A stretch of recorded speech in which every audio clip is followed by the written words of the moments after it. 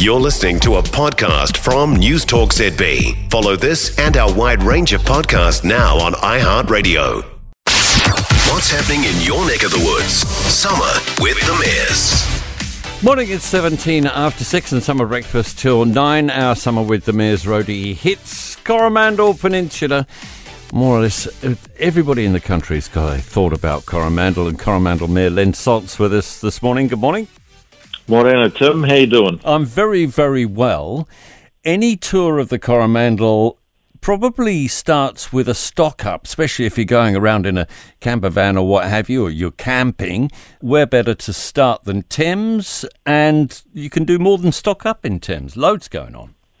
Loads going on. Thames is hometown for me at the moment because that's where council offices are based, and it's a fantastic little town because there is so much heritage and history, and it's a really good place to stop, get something to eat, walk around, see some of the heritage attractions, and the School of Mines and the Bella Street Pump House and the Gold Mine Experience, and it's just a fantastic place.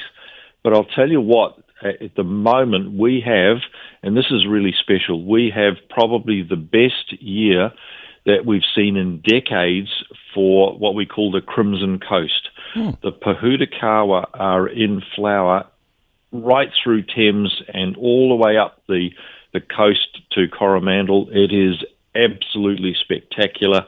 I can't say enough about it. It looks fantastic. Well, I know that drive well. Many, many times I've driven up that coast and either stopped before Coromandel or gone all the way into Coromandel Township, which is a stunning destination all on its own. Love it.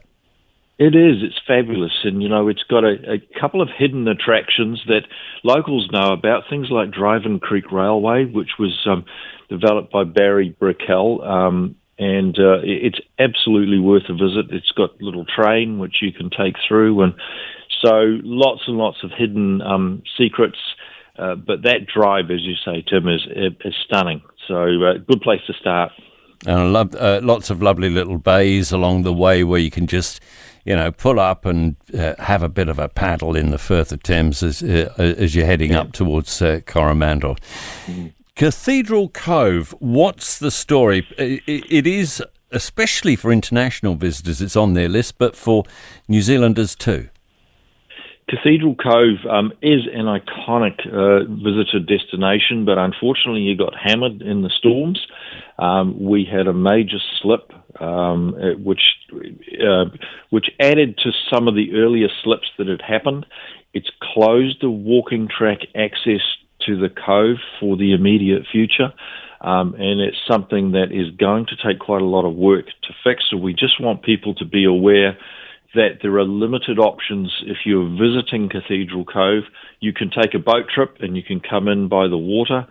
You need to do this safely, but at the moment there's no walking track access to Cathedral Cove itself. Now, if you're coming to Hahei, if you're coming to Hot Water Beach, the welcome that you'll get from the local visitor, the hospitality people, the local visitor experience people is fantastic. They'll make you feel very welcome, and they'll identify lots of other things that you can do while you're in the area. It is one of the most beautiful parts of the world you can visit, but we're still working on access to Cathedral Cove, and you can't get down to the site at the moment safely. So I just want people to be aware of that.